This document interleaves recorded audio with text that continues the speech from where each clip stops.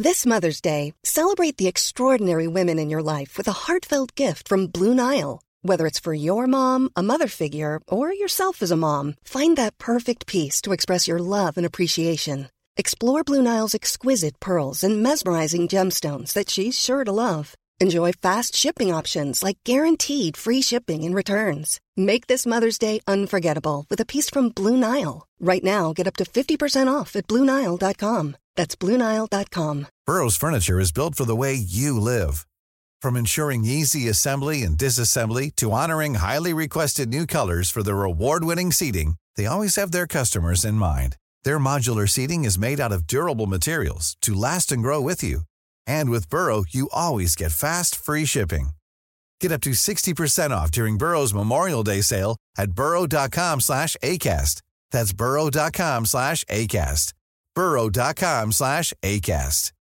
Hey, Dave. Yeah, Randy. Since we founded Bombas, we've always said our socks, underwear, and T-shirts are super soft. Any new ideas? Maybe sublimely soft. Or disgustingly cozy. Wait, what? I got it. Bombas. Absurdly comfortable essentials for yourself and for those facing homelessness. Because one purchased equals one donated. Wow, did we just write an ad? Yes. Bombas. Big comfort for everyone. Go to bombas.com/ACAST and use code ACAST for 20% off your first purchase. Welcome to Clash of the Titles, the podcast that sees two movies with something in common go head-to-head to see which one does it better. On this week's episode, in the red corner, we have treasure, pirate ships, puzzles, and the now infamous Truffle Shuffle, plus a whole host of teenage wish fulfillment as Sean Astin, Corey Feldman, and Josh Brolin get together for one of the defining movies of the 80s, from a story by Steven Spielberg and with Richard Donner directing. Hey, you guys! It's 1985's The Goonies. Meet Mikey. I gotta go to the bathroom. Bran. Andy. Shame. Come on, Bran.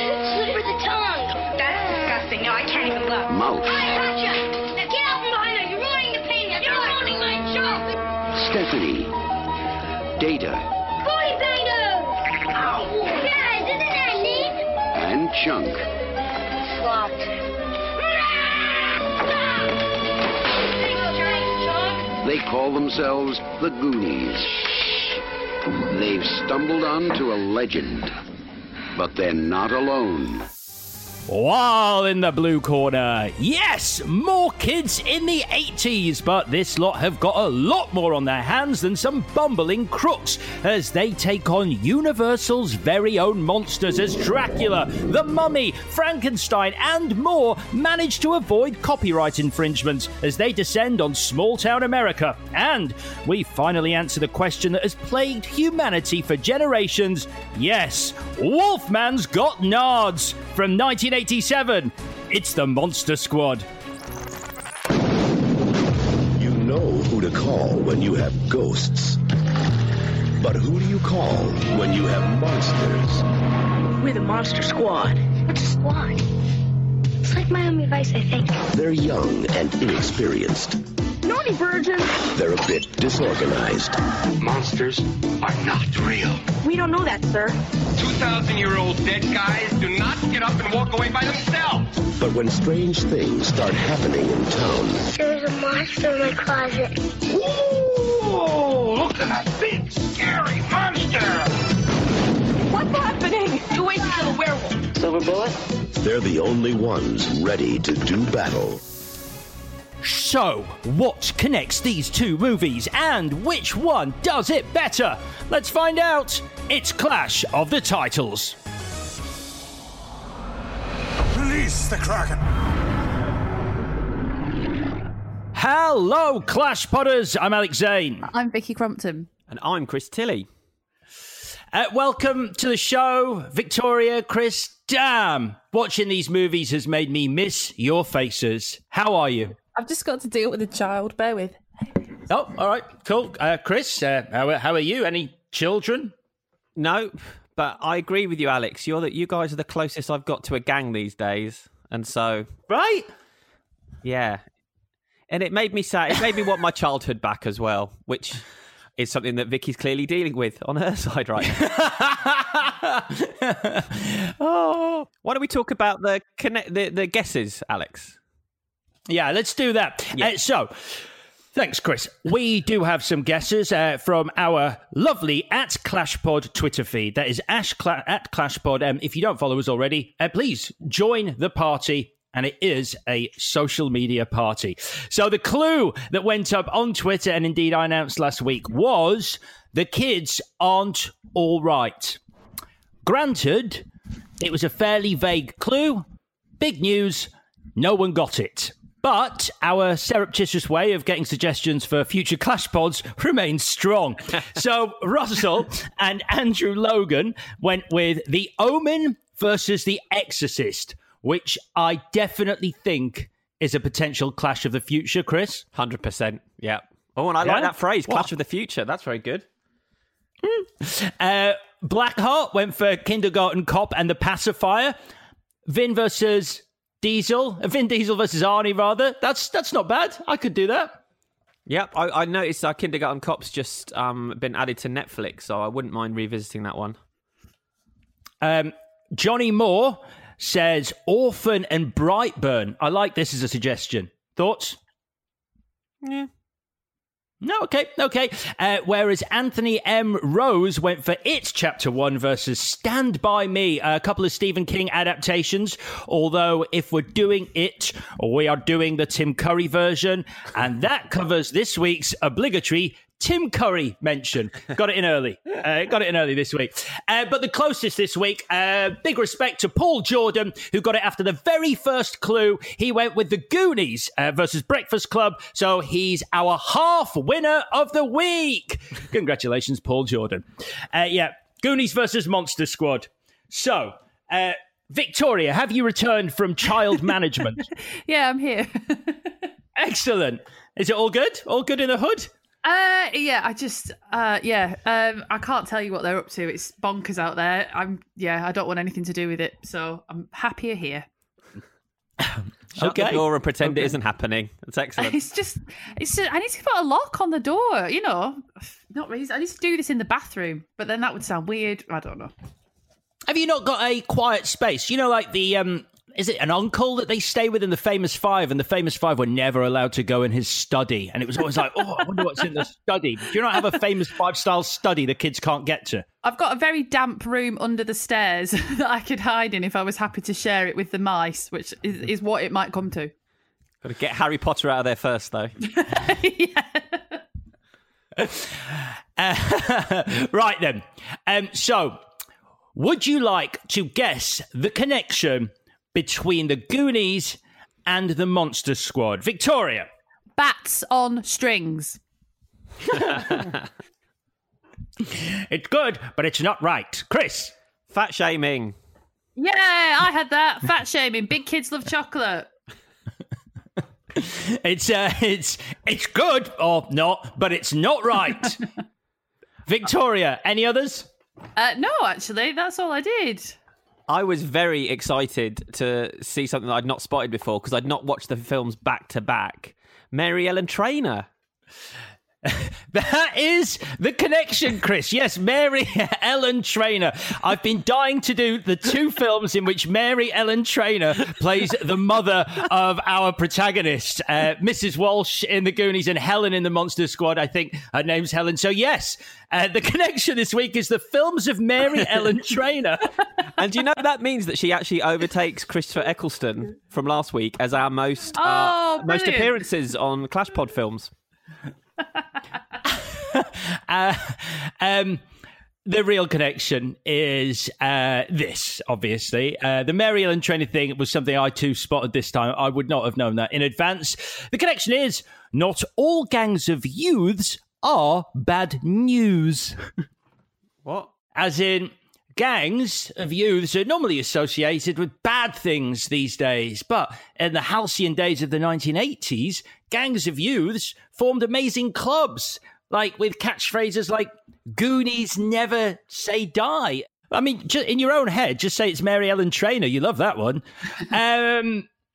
So, Victoria, Yes. I gave you The Goonies. Chris, I gave you The Monster Squad. We do it chronologically. The Monster Squad will be along on Thursday, which means today, Victoria, we're heading back to 1985. Take us through The Goonies. Richard Donner directed Superman and Chris Columbus wrote Gremlins, something neither of them want you to forget even when you're watching The Goonies. Possibly to disguise the fact that this much-loved mashup of pirate adventure, coming-of-age story, race against time, monster and mob movie has, as its inciting incident, the dullest of setups. Where are the bad guys going to put their new golf course?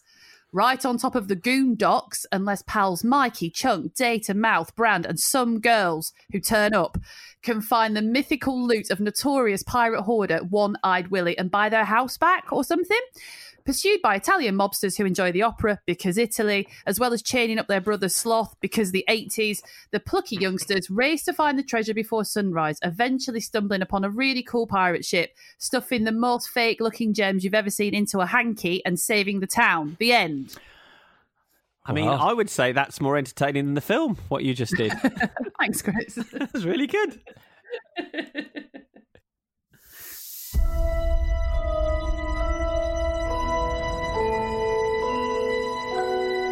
You seem to be pretty sure of yourself. The foreclosure is a definite.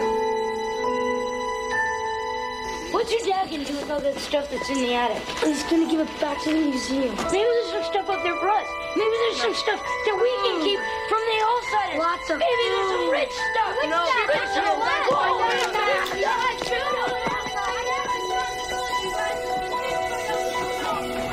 Hey, Mike found a map. Yeah. Hey, look. That says 1632. Is that a year something? Wow, you guys realize what we could do? Ye intruders beware. Crushing death and grief. Soaked with blood of the trespassing thief. Look at this. You see what I found?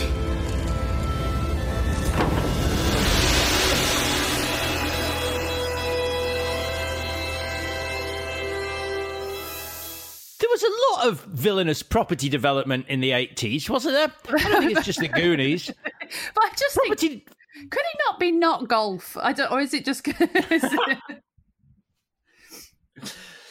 Well, that was a great journey through the Goonies. I enjoyed it. I'm sensing that perhaps already this isn't the cult favourite that I've waded into this podcast believing it to be. Victoria. No, it's not that. It's just never been as beloved by me as it has by other people I know, and I don't know why. I've seen it like 2 or 3 times. So I haven't seen it loads actually. So 2 or 3 times, and then on this watching, of course I enjoyed it, but for the first time I found the tone really hard to place, and it annoyed me a little bit. And that's because I'm the oldest now. We'll go into this in a bit, but it falls between, which at the time it was much admired for, but it falls between film for adults and film for kids in a way that's weird, I think.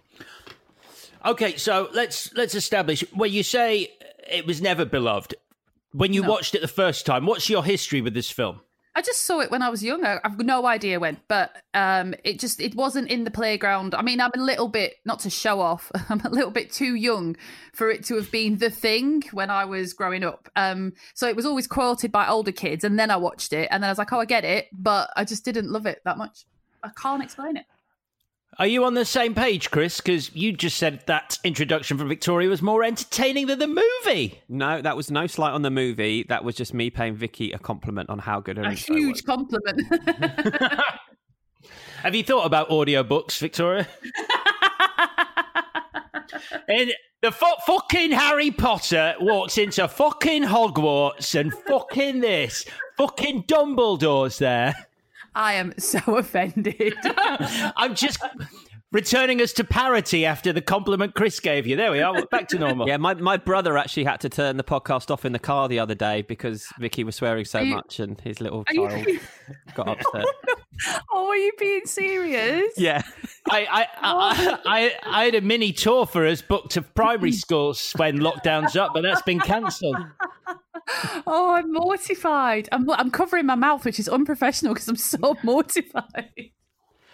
My first screening of this, I talked about on when Remembering Cinema episode. So I won't go into it in detail, but Alex, have you been to any Fun in the Foyer screenings? Do people know what Fun in the Foyer screenings are? It's not what I think it is. Is this? I'm guessing. Is this for adults or for kids? First of all, it's the family screenings they put on a Sunday morning for children's films for critics. Yes.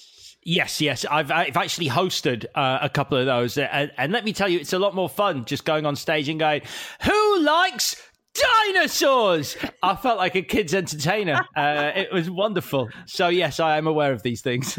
Yeah. So I've only been to one as an adult because they're quite nightmarish if you're a critic trying to concentrate and there's millions of kids all around you.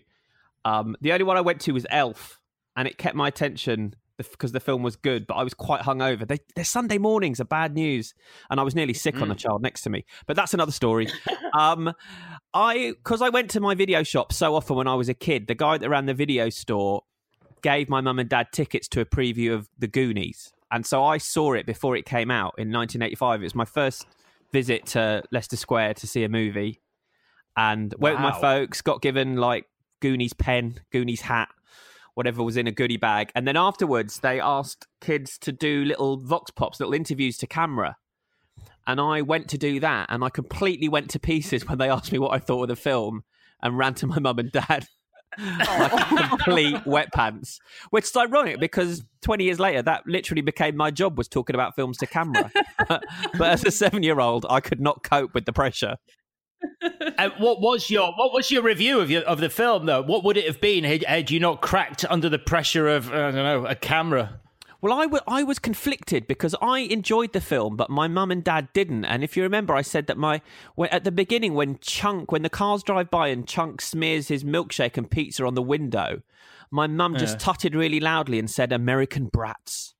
And my dad kind of nodded in agreement. And so I was thinking, am I not supposed to like these kids? So I was quite conflicted, but I liked it. I watched this a lot when I was a kid, and it was one of my favourites. And also, it was always on the telly. Once it hit TV, it would always seem to be on. So I've seen it so many times, I barely needed to watch it again for this viewing. How about you, Alex? I'm the opposite. I saw this once as a child, and I haven't watched it in, I'm going to guess about 30 years. So this is the second time I watched The Goonies in about 30 years. And I guess I'm a bit closer to Victoria. It never had the impact on me. Remember, you're a little bit older than us. So piss off, Alex. What am I, 1 year older than you? I think it's more. I think it's a little bit more. But I kind of missed I missed the first wave. Like, it was like the kids were like, who saw it in the first wave, it must have been 7 or 8, 10 years old, 12 years older than me. So yeah, I wasn't around for that. No, it's never been the cult favorite that it has for a lot of people. But I was very, very excited to watch it again, genuinely thrilled. And the opening of this movie is hands down the most excited I've been in about 2 or 3 years to watch a film, because I kind of knew what was coming, but I couldn't actually remember what it was. And the minute that score kicks in during the jailbreak, I was like, oh, this is going to be fun. And it never quite lived up to it. I also know one other thing I've literally just remembered is that my mum went to the video store to try to rent The Goonies, and the guy, it hadn't come out yet, and the guy gave her a film called Ghoulies, which was a horror film rated 15. Gremlins ripoff. Yeah, Gremlins ripoff, rated 15. Scarier than Gremlins, though, I would say. And gave it to my mum and said, oh, this will be fine. They swear a little bit, these creatures, but they'll be fine for the kids to watch. And that film really effed me up. That was a big mistake. So I remember seeing the box of that, because the main ghoulie is this horrible green goblin creature popping out of a lavatory. It lives in a lavatory, yeah, or it comes does out on the the video to bite cover. someone. Yeah. For a future episode, right then. Yeah, or not. So let's go through the film. Victoria, would you like to guide us through the Goonies, or at least take us through any of the backstory, which I imagine you've uncovered regarding the creation of this classic, in some people's opinion? I have a little bit for you. So it was made by Amblin Entertainment. And as you said, appropriately, therefore, Steven Spielberg is the person that comes up with the short story, the base of the story, and then gets Chris Columbus to flesh that out into a full screenplay. And then you've got Richard Donner on board to direct. But Steven Spielberg himself did also do a bit of directing, so some second unit stuff, but I think he also did a couple of quite well-known scenes, like the wishing well scene, which we'll come back to because I don't like that, and also the bit where they're banging on the pipes, which is quite funny. But if you think about what that might have been like for Richard Donner, for instance, if your producer is also a director and a very famous one and a very good one, then that might have been a bit of a difficult situation to manage. And I read a quote from Richard Donner to say how difficult that was, but particularly, obviously, people say never work with kids or animals, and the kids may have been a bit of a handful. And what he said was, I think the unique thing about working with the kids on this picture is that every night I'm contemplating suicide. Individually, they're wonderful, the warmest little things that have come into my life. And this is me speaking. That sounds sarcastic, but whatever. But in composite form, you get them together and it's mind-blowing, which means, I think, mind-blowingly awful. You can imagine, just imagine, like a group of kids who know they're the centre of the grown-ups world. It would just have been... I don't know how anyone survived, to be honest. I watched them. I don't know. Did you watch this? There was a thing on Zoom that Josh Gad hosted a reunion just in April this year to raise money because of the coronavirus. And he reunited the whole cast of the Goonies. It was quite incredible because you had on the video screen, there was like Josh Brolin was there, Spielberg was there, Richard Donner was there, Corey Feldman, Sean Astin, everyone was there. And Spielberg actually tells a story that I hadn't heard before about how towards the end of filming, Richard Donner had literally had enough. There were 2 weeks to go, and Richard Donner was just saying to Spielberg, I'm done. In 2 weeks, I'm going straight to my house in Hawaii, and I'm going to relax, and I cannot wait. And Spielberg flew the cast out to Hawaii before Richard Donner got there. And when Richard Donner arrived at his house in Hawaii and opened the door, the cast were there and went, ah! That's a nightmare. We'll be back next week on more practical jokes for millionaires. But B... What a thing to do! What a horrible thing to do to someone! That's awful. Awful thing to do. Oh my God. Just looking forward to some peace and quite a bit of grown-up time. Yeah, I can't remember which one of them said. They said he actually fell to his knees and went white. They thought he was having a stroke. But then because they're kids, they're going to be like, oh, but you love us really. Just annoying. Because they're not normal kids either. Like, if you watch the behind-the-scenes footage, of which there's quite a lot of them shooting this film, they are quite bratty Hollywood kids. A few of them. I'd say particularly Jeff Cohen, who plays Chunk, and Corey Feldman, who plays Mouth. Like, they're very bratty, and I listened to the commentary from a few years back that's on the DVD when they all got together for the first time since, and they're still like that. All talking over each other, and Corey Feldman just being the most annoying person on the planet. So, yeah. You should watch the Zoom thing, Chris. It's on YouTube, and it's great because Josh Gad sort of goes, like, as he introduces each of them, he goes, "Hey, how have you been? It's great to have you here. What are you up to?" And every single one of them who isn't Steven Spielberg or Josh Brolin nearly just goes, "So I'm actually getting back into the film industry. I've got a new film coming out. This is my film." And you're like, "Come on, really? You're promoting on this?" But I like the fact as well that Jeff Cohen, who's the only one that actually gave up acting after this, he seems like the most dramatic of all of them. He's got properly dressed up for it. He's got a little set. He acts out scenes. Oh, you watched it? Did you see it as well? I did, yeah. I did. Anyway, enough of that. Vicky. Yeah, it's worth watching, if only because it's full of technical nightmares as well.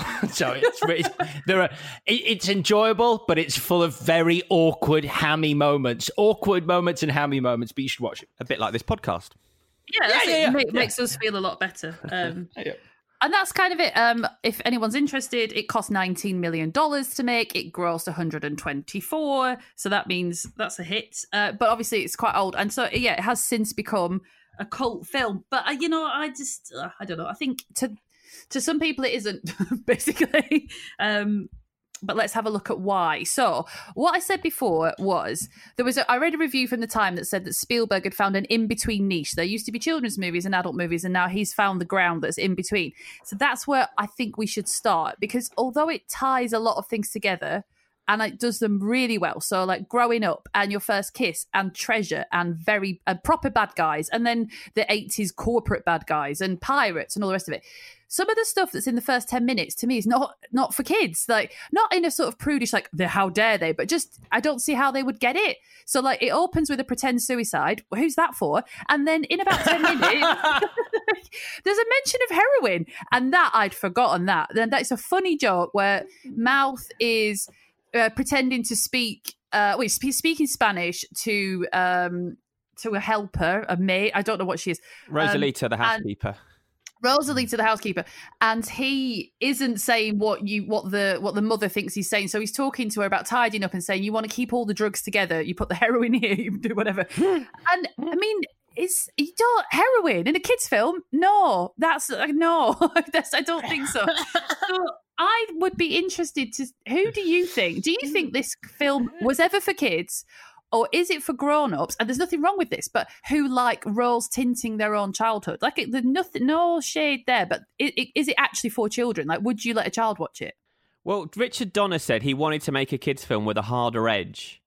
And so he said that's why there's swear words and penises and obscene stuff with the housekeeper. And what he refers to as the truffle shuffle, he calls it the stomp with the belly. Okay. Which is a weird way to describe it. Well, I certainly remember my parents being a bit confused by all that stuff in the opening few scenes. Like, it did seem far too mature for me and my brother, who I guess was 6 and 7 at the time. Yeah. And it is weird. It is weird. And there's the stuff with the sort of the sexual awakening almost of Mikey. And right at the end when she says, your whatever she says about your parts might not be ready now, but they will be. And it's like, yeah, does she mean his penis? Yeah. Yeah. Yeah, and on the commentary, the girl that delivers that line even says to Richard Donner, "What were you talking about there? Is that as rude as I think it was?" It's difficult to answer that question. I loved it now a lot more because of those things, but then I'm a year-old adult, so I obviously like that appeals to me. I think they just went over my head as a kid. I don't think I was like, "Oh, heroin. I'll have to try and get that," because they mentioned it in the Goonies. And it definitely went over my head. I think what they were trying to do was do jokes for adults and children all in the same movie, and they didn't quite get the combination right, that mixture right, in the way that Pixar figured it out a few years later, how to do jokes for the mature audience and the young audience. And I think that's why Goonies, it's an odd one. And I think we've talked about this before about the 80s. Just the tone of films was a bit strange, and there was much more frightening stuff in children's films. And it just felt like all these young directors, the leash was let off them, and they just did whatever the hell they wanted. And that's why you get these weird sort of juxtapositions in those films.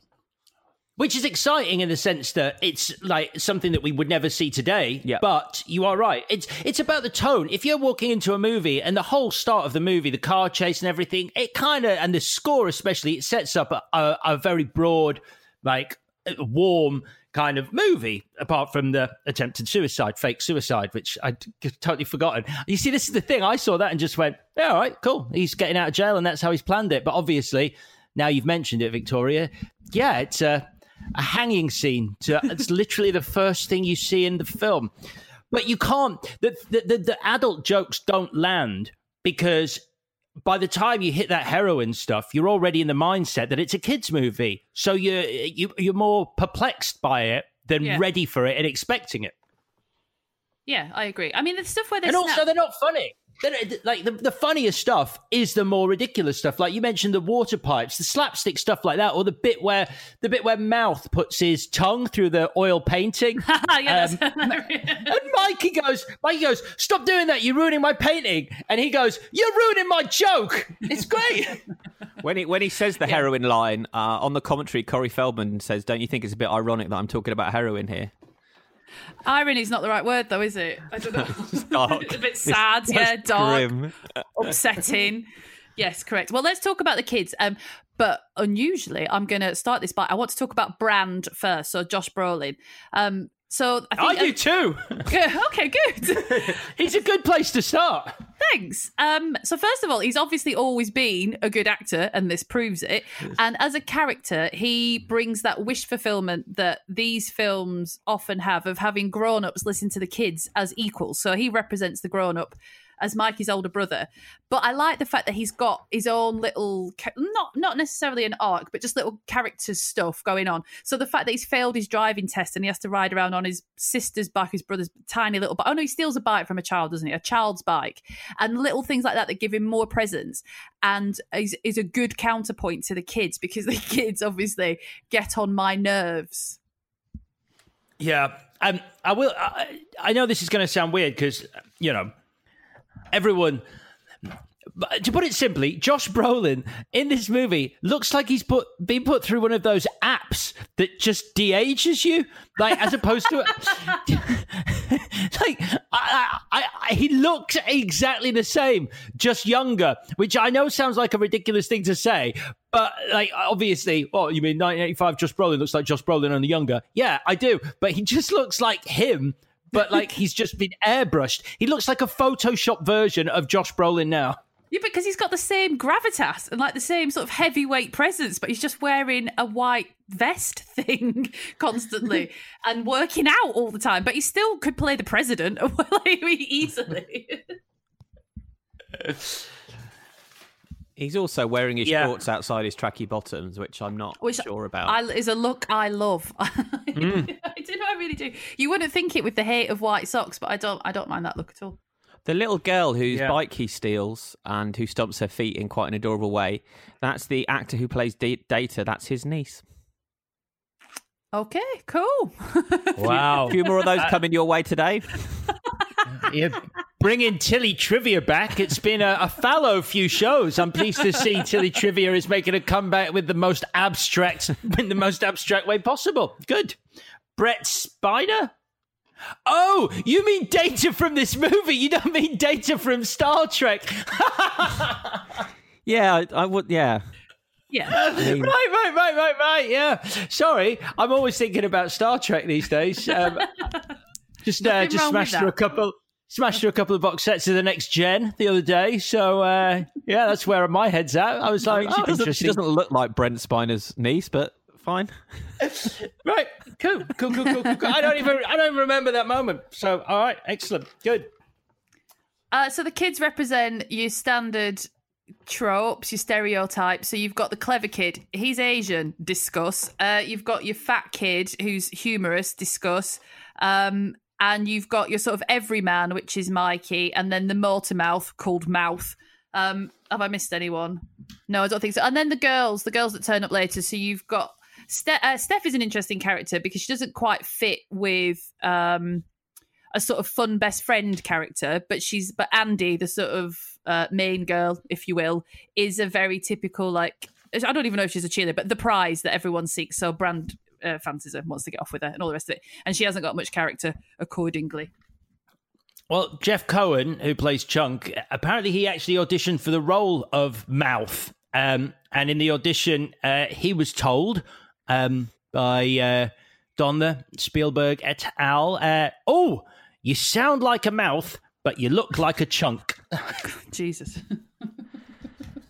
Oh, that's horrible. So he got the role of Chunk anyway. And then So just to get back to the plot, I mean, I know that probably everybody knows this, but the engine of the story is we're trying to find the treasure of... Actually, I've just thought about this. If it's a kid's film, is it all right to have a character that's called One-Eyed Willie? Like, is that meant to be... Oh my God, I never noticed that. Yeah.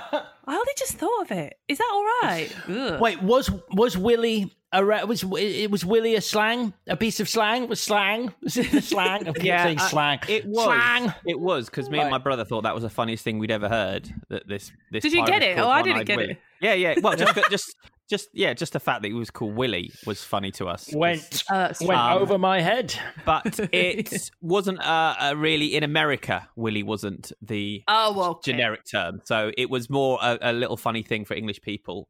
It wasn't an intentional joke, I don't think.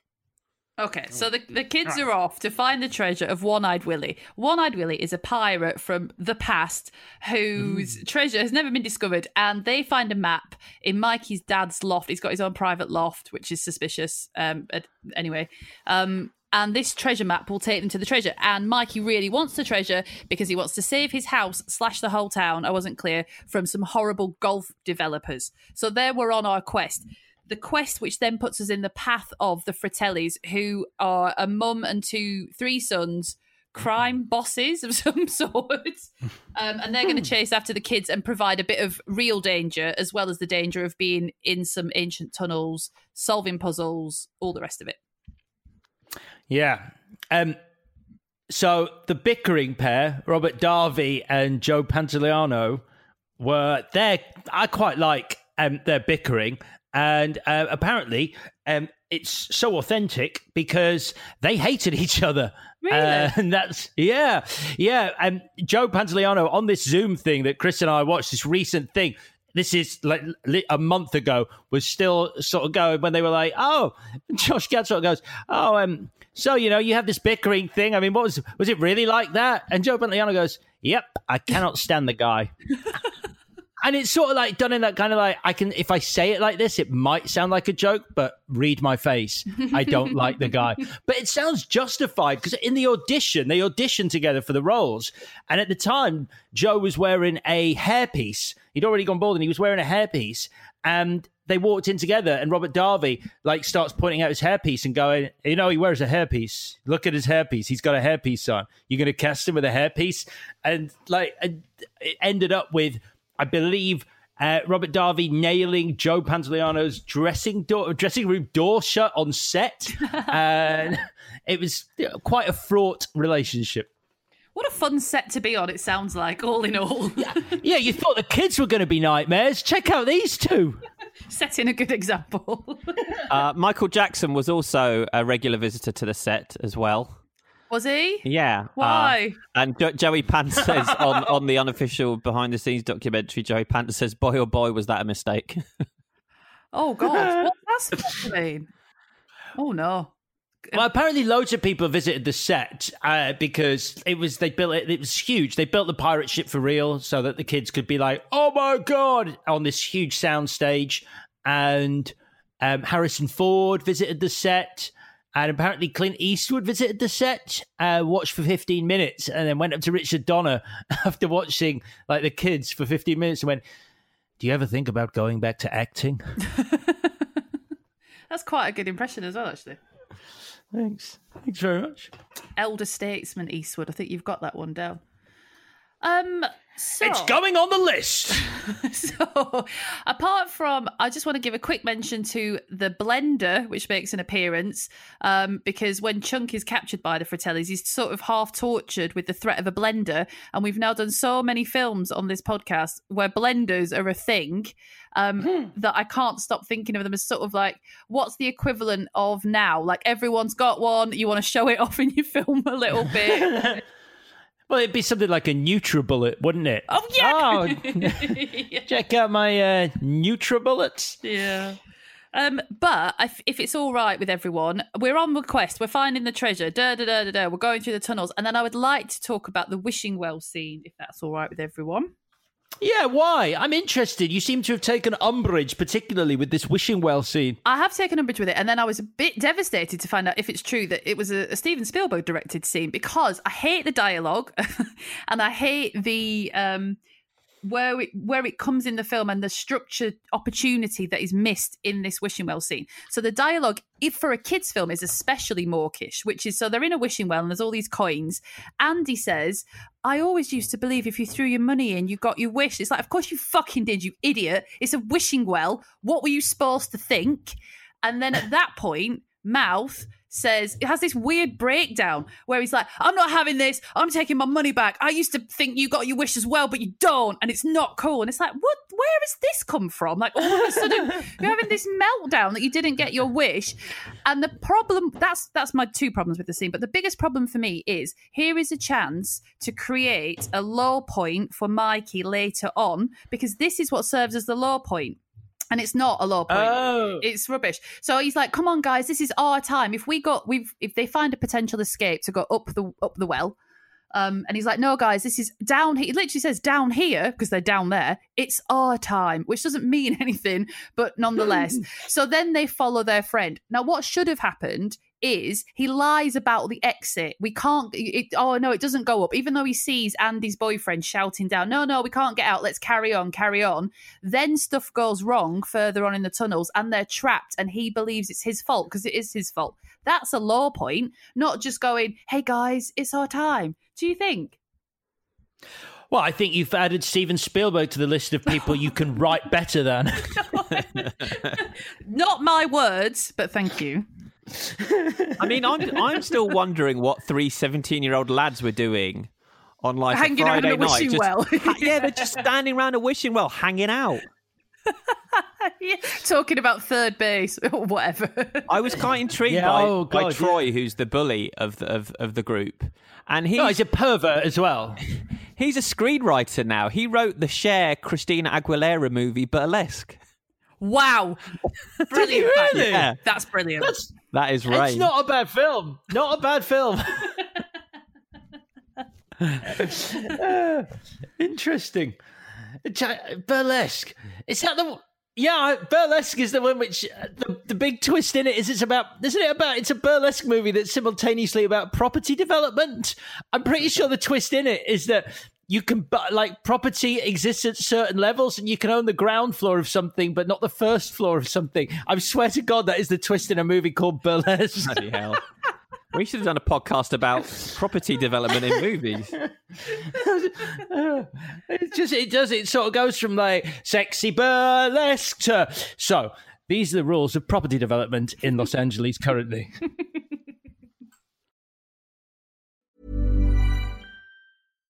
If you're looking for plump lips that last, you need to know about Juvederm lip fillers. With Juvederm Volbella XC and Juvederm Ultra XC, your lip look, whether it's subtle or bold, can last up to 1 full year with optimal treatment and no additional maintenance. Find a licensed specialist and see if it's right for you at Juvederm.com today. That's JUVEDERM.com. Add fullness to lips in adults over 21 with Juvederm Volbella XC or Juvederm Ultra XC. Do not use if you have severe allergies or a history of severe allergic reactions, or if you're allergic to lidocaine or the proteins used in Juvederm. Tell your doctor if you have a history of scarring or taking medicines that decrease the body's immune response or that can prolong bleeding. Common side effects include injection site redness, swelling, pain, tenderness, firmness, lumps, bumps, bruising, discoloration, or itching. As with all fillers, there's a rare risk of unintentional injection into a blood vessel, which can cause vision abnormalities, blindness, stroke, temporary scabs, or scarring. For full, important safety information, visit Juvederm.com. This Mother's Day, celebrate the extraordinary women in your life with a heartfelt gift from Blue Nile. Whether it's for your mom, a mother figure, or yourself as a mom, find that perfect piece to express your love and appreciation. Explore Blue Nile's exquisite pearls and mesmerizing gemstones that she's sure to love. Enjoy fast shipping options like guaranteed free shipping and returns. Make this Mother's Day unforgettable with a piece from Blue Nile. Right now, get up to 50% off at BlueNile.com. That's BlueNile.com. Hey, Dave. Yeah, Randy. Since we founded Bombas, we've always said our socks, underwear, and T-shirts are super soft. Any new ideas? Maybe sublimely soft. Or disgustingly cozy. Wait, what? I got it. Bombas. Absurdly comfortable essentials for yourself and for those facing homelessness. Because one purchased equals one donated. Wow, did we just write an ad?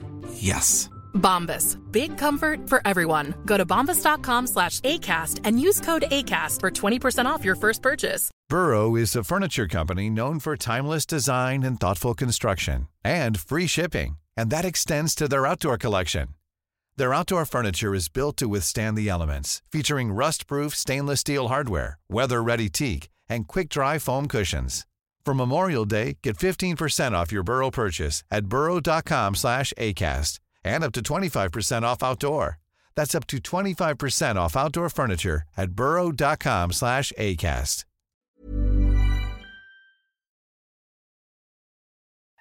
I didn't mind the wishing well scene. Now that you've pointed it out, I'm not quite sure what Corey Feldman's on about. You're like, what wish did you make? Yeah. When did I miss something? Was there a wish that we should know about? Is it like, it's not even made clear whether it was that the town isn't going to get destroyed to make a golf course. It's like just this weird thing. It's almost like he's like, it's a bit more like his character from Stand By Me. It's almost like a crossover. Yeah, it just comes out of nowhere, and I don't think it's resolved. And he's really upset. He's doing his best child acting, and it's kind of being kind. That's kind of wasted, but also being awful. It's like, we don't need to see that.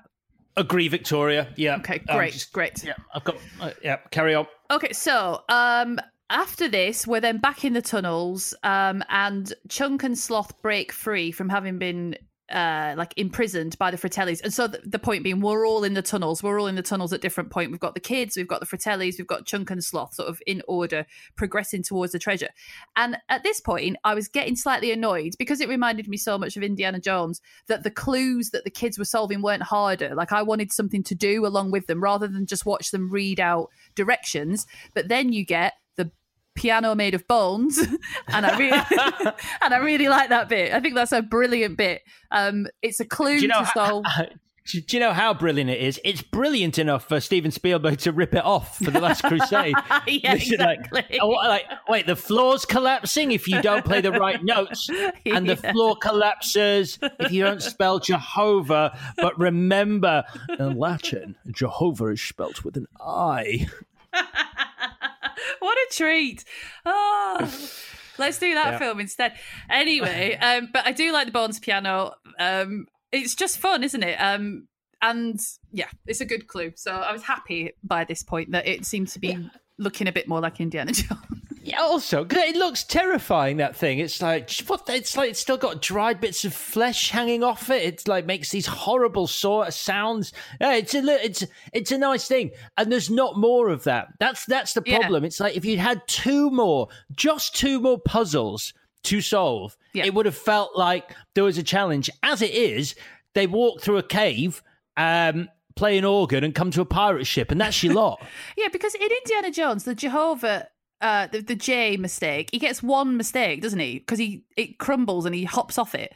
Is that right? Yeah. But in this, you get like 6 chances to fuck it up, which doesn't make any sense.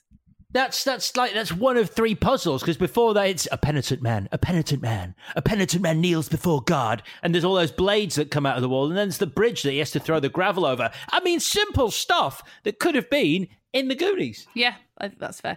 But then, like you say, once the Bones piano thing is done and dusted, pun, we basically get to the pirate ship, which obviously is a brilliant moment because, as you've said, it was hidden from the kids until the day of shooting. And so their reaction to it is as it would be if you were a child and you saw a fucking brilliant pirate ship. Yeah, there's a couple of weird moments on the commentary that got them all together with Richard Donner. One of them is a little bit earlier, Sean Astin, which he's denied since, but having watched it, because it's a visual commentary as well as an audio one, he just seems to get so annoyed with Corey Feldman interrupting him that he just gets up and leaves. Who does? Sean Astin, who plays Mikey. Does he? Yeah. What, walks off the ship? Yep, he walks off the commentary. Wait. He's had enough of speaking about this movie. So at what period? Wait, set a time frame. So where was it? When's the commentary? When was it done?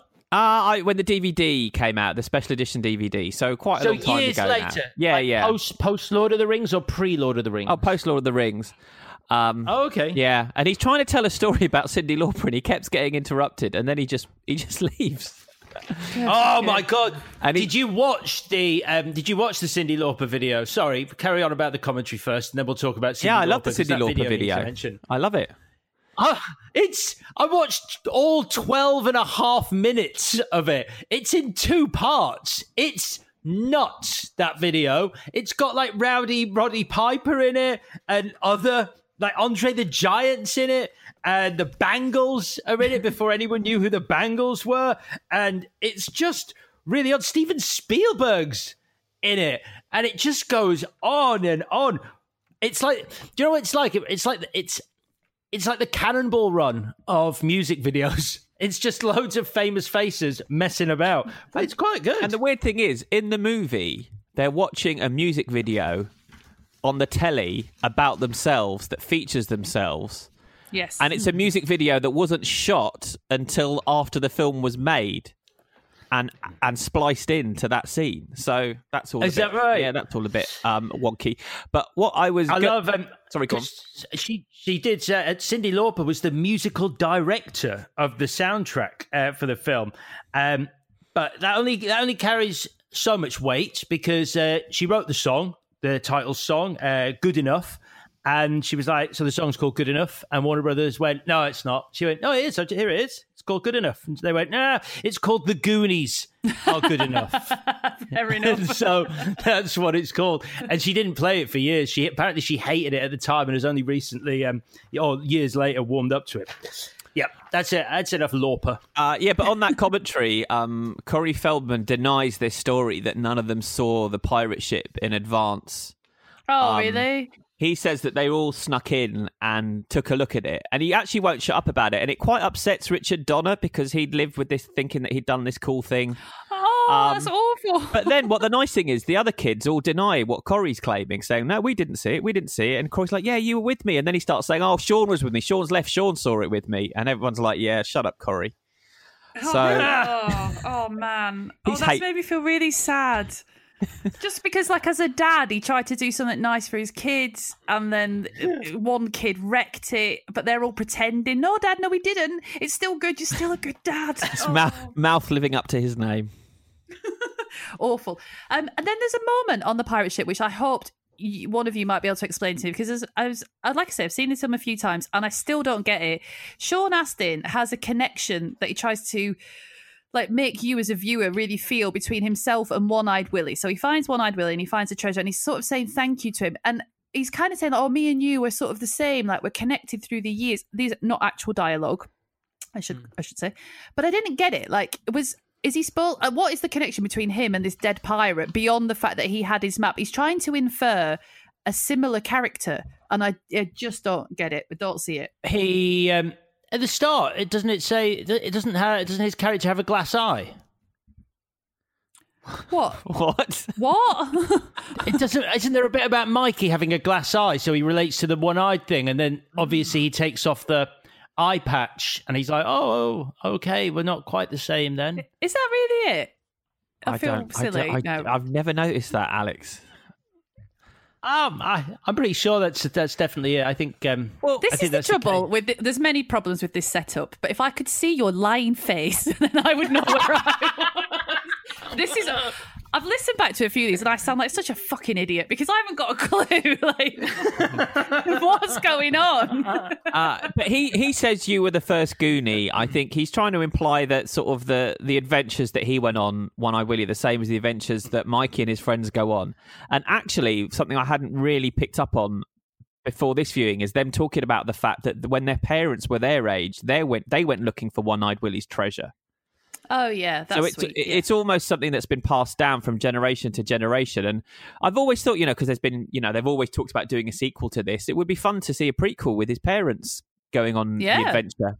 Oh, that would be better, prior to them. Yeah.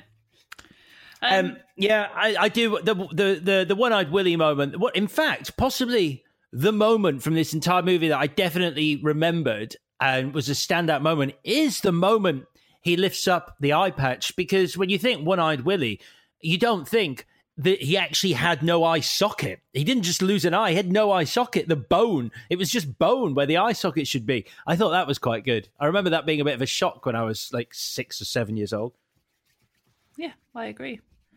And then the Fratellis turn up, and there is a bit of a walk the plank. Well, not a bit. There's a walk the plank moment, which we should talk about because of a very well-known deleted scene. Because my problem with this in the film is that it doesn't really matter about being pushed into the water because the water looks lovely and looks like it would be fun to go for a swim, and there's nothing dangerous in the water, or is there? So I'm passing you the baton there. Talk about it. Chris, do you want to go? Yeah, well, there are two big deleted scenes from this film, and one of them you can completely understand why you can't understand why they deleted it, but with this one you can. The first one is early on. They go to the grocery store.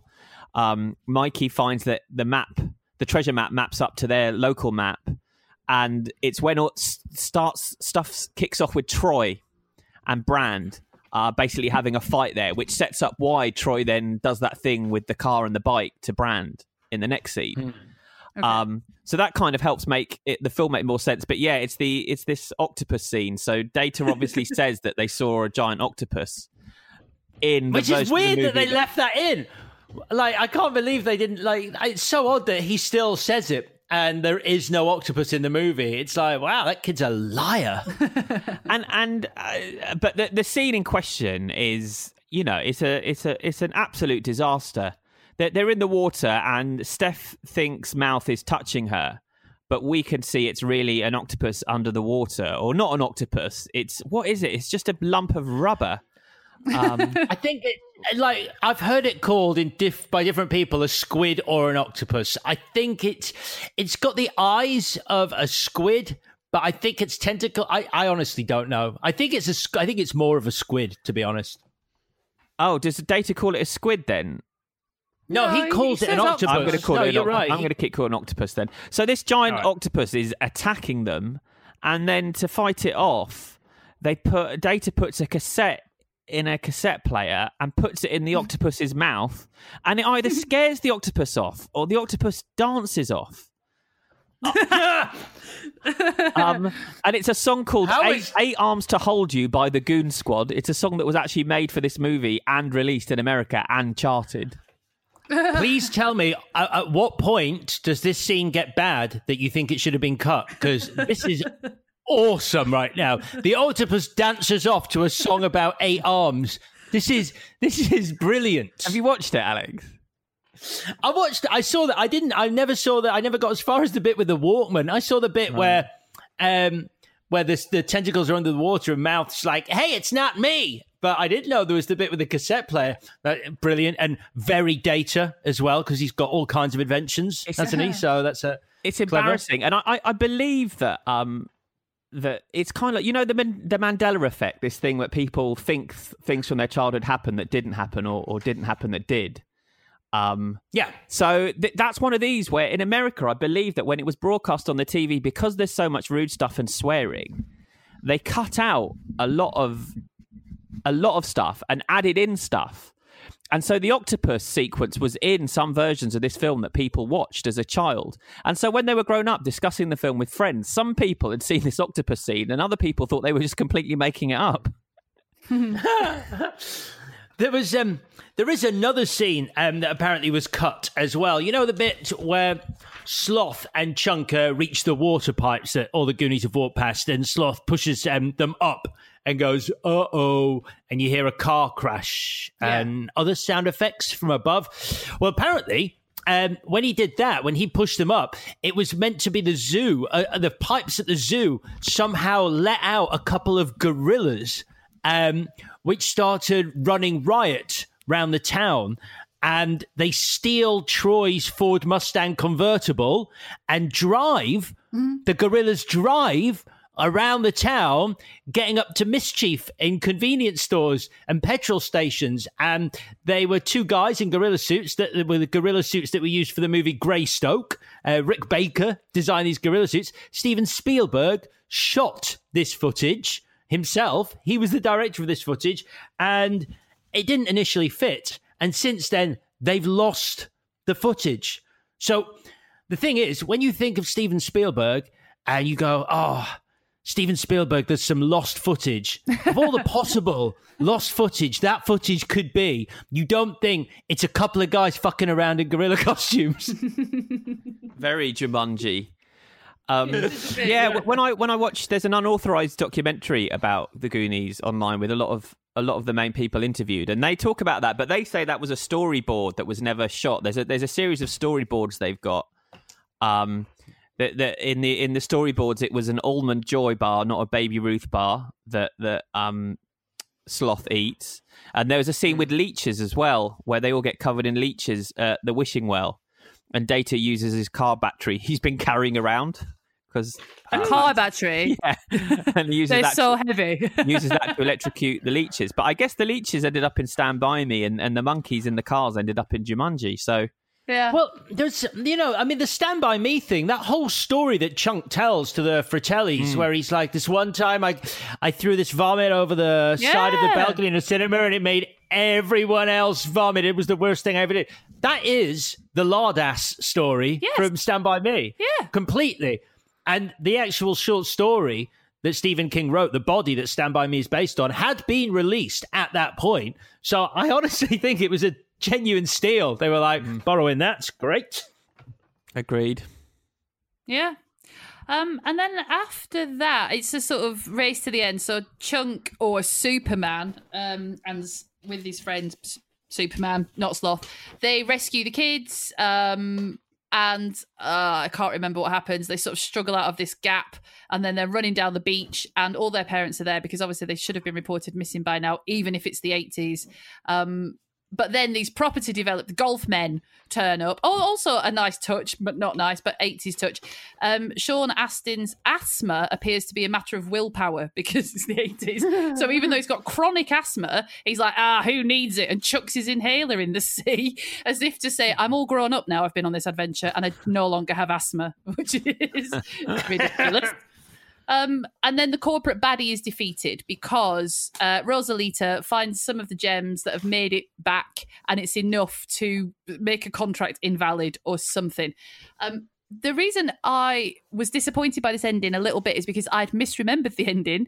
And do you want to know what my ending is? I don't know if it's better. Yep. In my ending, which is what I actually thought, this happens to be quite a lot, but this is what I really thought was going to happen. When One-Eyed Willie's ship, which I can't remember what it's called, it manages to sail out of the cave where it's been trapped for hundreds of years. I thought that caused a tremor of such significance that the town basically fell into the sea, and therefore a golf course was no longer viable because of the coastal erosion. How is that a victory for them? How is that a victory? It's not, but I just thought that's how it ended. And I was like, oh, here comes the bit where it all falls in the sea. And that didn't happen. So that's a shame. Originally, that whole ending was shot at the house, though, and they did it all at the house, and then they reshot it on the beach where they'd just come out of the cave because they just went, yeah, we want the pirate ship sailing off in the background, so they had to reshoot it there so they could have that bloody pirate ship in it on it. You've had but I prefer your ending. Thanks, Vicky. I'm surprised at how little mention of Sloth. Sorry. Yeah. I don't know what to say really, because I feel a bit uncomfortable about it, about what happens to him and the way he's dealt with as a character and the way his family treat him. So I suppose what I've done is just sidestep it, which is a bit lazy, but it's very lazy actually. I just feel nervous about it. I don't like the fact that he's chained up, obviously. I don't like the way that his mum talks to him. I just don't. Oh, I don't know how to approach it. But that suggestion at the end that she has caused whatever ailment he has mentally by dropping him on his head multiple times when he was a baby is properly horrifying to drop that in at the end of the film. Yeah, it's not funny, so I didn't. Yeah, it also feels. I can't tell. The way it's sort of delivered, it feels like it's just improv in the moment. I'd be interested to know, I don't know, if that was in the original script as a sort of reveal, or whether they were just sort of messing about on set and that was come up with, and someone went, yeah, let's leave it in. It's the 80s. Yeah, it feels like it's very naturally delivered and it feels really quick. And she would obviously be capable of. She was a good actor. So yeah, it seems conceivable. They set it up. They set it up though. The fact that how frightened they all are of this mama. All three of these pretty big blokes are absolutely terrified of this woman. It's interesting. There's some video online of watching the actor who plays Chunk having the makeup applied to him. And it's amazing makeup with the eyes and the ears moving independent. He was an American football player who won Super Bowl for the Raiders, a guy called John Matuszak, who was an absolute giant.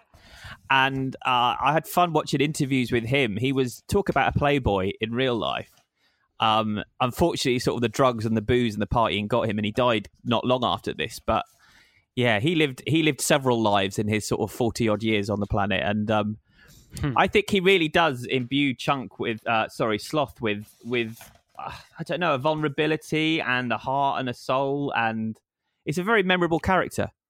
Yeah, fair enough, because it's not scary, and it's. I know it's the reveal is that he's, you know, when you see him at first, he's not lit from the front; it's just in shadow, and he's roaring, and the kids are scared when they see or hear him, but then when we see or hear him, he's quite sweet, so it does work. It scared 7-year-old me though, and I found that when I rewatched it, and when I rewatched it, even though I knew that he's ultimately a good person and saves the day at the end, I would still be very frightened in those first couple of scenes, the way they shoot him like we're watching a horror film. Yeah. Yeah, it's sort of it all happens. It's all happens when they get to the Fratelli's hideout. I mean, there's the sloth moment, and then there's that whole bit which you sort of go, this is. Like you sort of go, in another movie, this is horror, pure horror, where Chunk gets locked in a refrigerator with a dead body hanging up on a meat hook. You're like, wow, this is. I love it for that though. That's what I love about it. I love the fact. I think you said it earlier, Chris. Like, you know, these young filmmakers who were just like, wow, let's just throw everything at this, and it will get made. It will hit cinema screens. People will watch this. Yeah, and upset my mum and dad. I asked my dad. They're obsessed about the mess, I think, like, because they don't want to encourage you before they know it. You're fucking throwing your dinner at the windows or whatever. You can't have it. I did tell my dad that we were doing this on the show and asked him his memories of that day. And he said, I remember not liking the film, but liking spending the day out in London with you two. Oh, your day's so nice. Come on, Chris. Don't do that to me. Oh, that's lovely. Classic Ted Goonies Philly. Never say die. So unless anyone's got more to add, I think we could move on to the bits. Let's do it. Go for it. So, Chris, what was your best scene? It's funny, Alex just mentioned it. The scene when they ask Chunk to tell them everything, and he tells them everything. I think it's a really funny scene. It's really well written. It's really well delivered. That scene in Stand By Me I hate because they show you the vomiting, but him describing the puke in the movie theatres, really effective. And the thing that made me sad is Jeff Cohen talking about some of it was true that he was saying, like he did get sent to fat camp in real life. No. He just said that he didn't run away. He sort of quite enjoyed it and got on with it there. But yeah, I just think that's a really effective scene, and it still makes me funny. And as Alex says, that Josh Gad reunion show, he does actually reenact it. Him and Robert Davi, and it's very funny. It is, isn't it? It's a really good moment on that show. Alex, what's your best scene? My best scene is. And I feel like I've done this twice on recent shows, and this is really sort of out of my comfort zone in terms of what I mentioned. But the score at the start, I don't remember the Goonies score whatsoever. And when it comes in at the start, what's his name? David, I wrote it down somewhere because I'm not used to talking about the score. Anyway, Mr. Composer, he's put together a right great score. And the car chase through the city where you're introduced to each of the Goonies, like individually as they watch the car chase going by. And then I should say at this point, as I go on about the car chase, I love nothing more than a car chase. So when it looks like a scene from Smokey and the Bandit 2 at the end, where the truck joins another shitload of trucks on a beach and they're all racing together, I was like, oh, I wish the whole movie was like this. But I love the start of the movie, and it is largely to do with the score. It really set up like this, like the feel of what was to come, and nothing quite equaled it. But I loved it. So yeah, the opening for me. Lovely. I would just say it's obvious, but it's the reveal of the pirate ship, because I love a theme park and I love a pirate ship galleon swing ride thing, and I love like fake pirate stuff. And so if I just, even as a grown up watching that film, I was still super jealous of those children being able to play on a pirate ship like that. I think that's good to make me feel like that, as jaded and bitter and closed off as I am. So I think I don't want to break your heart, Victoria, but apparently they couldn't find anyone to take the pirate ship afterwards. No one wanted to use it for any of the movies. It had nowhere to go, so it was broken up, Victoria. No. It was destroyed. The set was turned to ash in seconds. Oh my God, don't say that. I would have had it. We could have put it in my massive garden. No, I don't have. That would have been fine. MVW, please, Chris. I'm nearly giving this to Sloth's Wiggling Ear. I'm a big fan of that, but I'm going to go for Anne Ramsey as Mama Fratelli, because she brings real horror and terror to this film. I don't like it at the end when the Fratellis seem silly and slapstick. I think it's much more effective in this film when they seem very capable and very frightening people. And I just think it's amazing for her that she had this moment. She was sort of a jobbing TV actor. She was vaguely recognisable, but she wasn't really famous.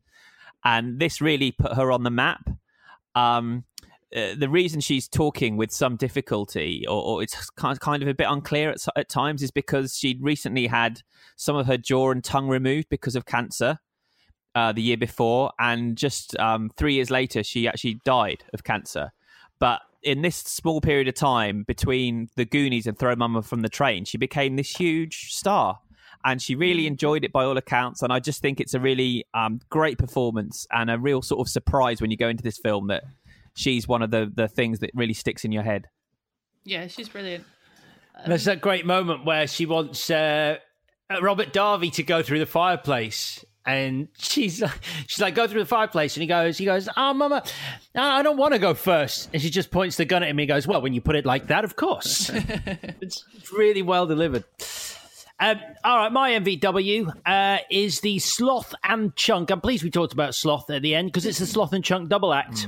I think if you took Chunk out of the movie, it'd be missing something, because I think he's great, but I think both of them together is fantastic. I mean, you know, the whole Sloth loves Chunk line, and that being possibly the most affecting line in the movie, and their friendship, and I love it all. I do feel for Chunk's parents at the very end, when Chunk just really puts them on the spot, because he says to Sloth in front of them, you're going to come and live with me now. Yeah. And they're sort of like, okay, surely that's a conversation, Mr. Sloth. We know nothing about you, but really, Chunk, really, you really fucked us this time, didn't you? Yes, exactly. I agree. My most valuable whatever is Josh Brolin as Brand. He's just better than everybody else, and without him sort of holding that group of kids, well, without him and without Martha Plimpton, actually, it might be unwatchable. Sorry. So there we go. Wow. I know. And if you could change anything, Chris, what would you change? Well, I would get rid of Josh Brolin as Brand. I think he's the worst thing in... You always do that. No, I don't. But I did actually think he wasn't that good in this, but that's not my change. I just wanted to say that because I'm not in agreement with you, Vicky. I want to state that for the record. I think the film really fizzles out. I think you should be building up to the best action sequence in the movie for that finale. And... I mean, the excitement is Chunk swinging, Sloth swinging down and kicking them. Like, I just think it really fizzles out when it should build to a real crescendo. So I think sort that ending out. Yeah.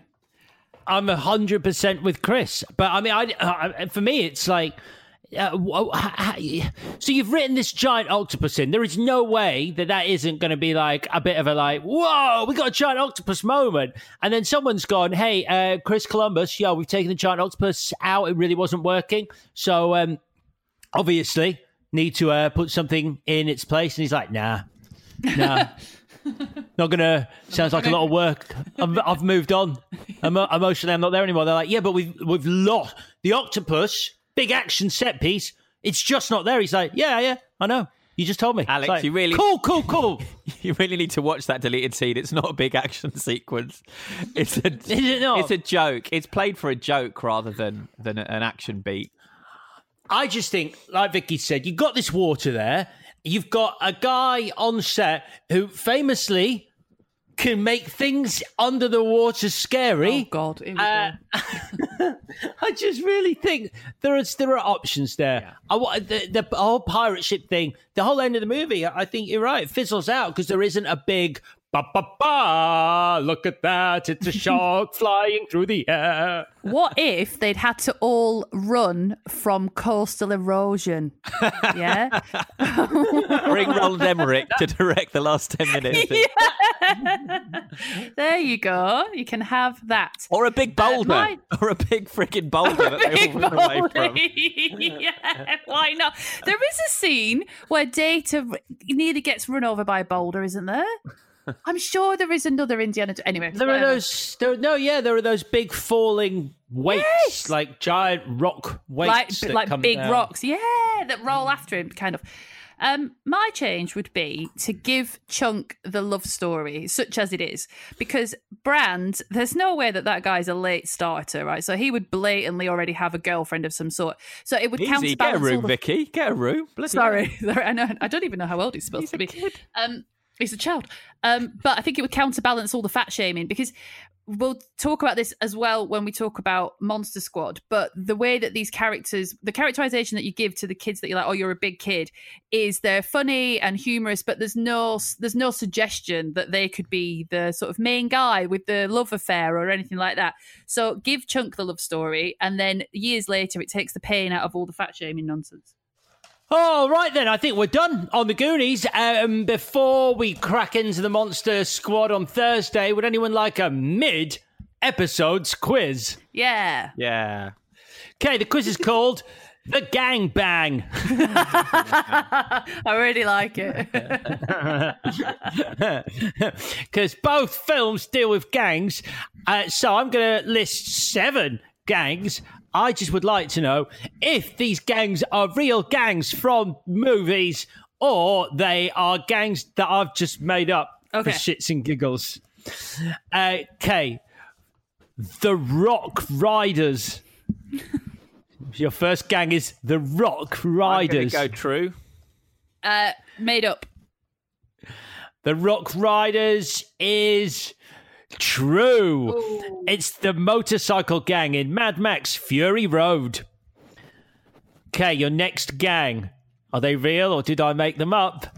The Young Bastards. They're real. I'm going to say made up. I made them up. I just made them up. So, Chris has got 2. Vicky, I'd like you to write into your next script a character, a gang called the Young Bastards. Done. Your next gang, the Electric Eliminators.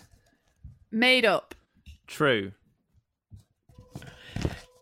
It is true. Chris, do you know where they're from, though? Rollerball? It's not Rollerball. It's the Warriors. Oh. They are one of the gangs in the Warriors. Okay, Chris is on 3. Vicky's on 0. We have 4 gangs left. So, Vicky, it's time to make that comeback we've been talking about.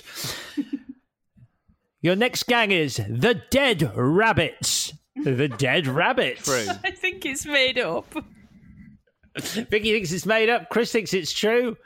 It is true. For fuck's sake. Chris, do you know what they're from? No, but it rings a bell. It's from Gangs of New York. Oh, of course. Is it? Yeah, Liam Neeson's gang is the Dead Rabbits. All right, 3 to go. New gang. Made up or real? The Large Owls. Made up. I'm going to go true. I made it up. I made it up, Victoria. It's 4-1. You can't win, but we've only got 2 to go. This could be a mini comeback. Penultimate gang, The Showering Men. Made up. It's made up. It is made up. And finally, The Foot Clan. True. Oh, true. Is true. It's from Turtles. Yes, exactly. So the final scores, Christopher has 6, Victoria has 3. Chris, you know more about gangs than Victoria. Do you want to be in my gang, my gang, my gang? Right. Probably cut that. Yeah. I don't think that's a good idea. Or don't pay in the royalties. Right then, lovely stuff. That is Goonies covered. So our competitor, the challenger this week, is the Monster Squad. We'll be back on Thursday to go through that slice of 80s nostalgia. Join us then. In the meantime, please do. Can I do a clue? Yes. Oh, you want to do a clue? Yeah. God. I think you do it on purpose. You wait for me to hit my really big stride in the outro, and then you go, actually, just as you're about to say, get in touch, a little clue from Chris. Go on. All right. Well, introduce it, Alex. Ladies and gentlemen, Chris's clue. For next week's show, I am going to give you guys a clue for the 2 movies. And the clue I'm giving is The Show Must Go On. Okay. I like it. Thanks. The clue, then, is The Show Must Go On for next week's Clash. And in the meantime, we're going now. This is the second goodbye. It's not going to be quite the same as the first. Do get in touch on Twitter @ClashPod. Hit us up on email at show@clashpod.com. And do rate and review us, Spotify, Apple, or wherever you get your podcasts. We'll be back to do the Monster Squad on Thursday. Bye-bye.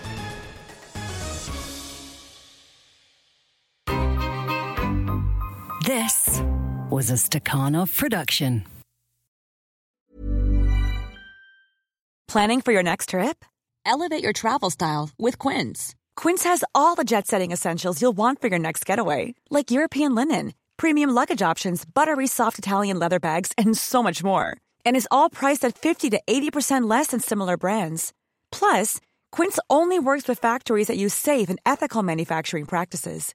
Pack your bags with high-quality essentials you'll be wearing for vacations to come with Quince. Go to quince.com/pack for free shipping and 365-day returns.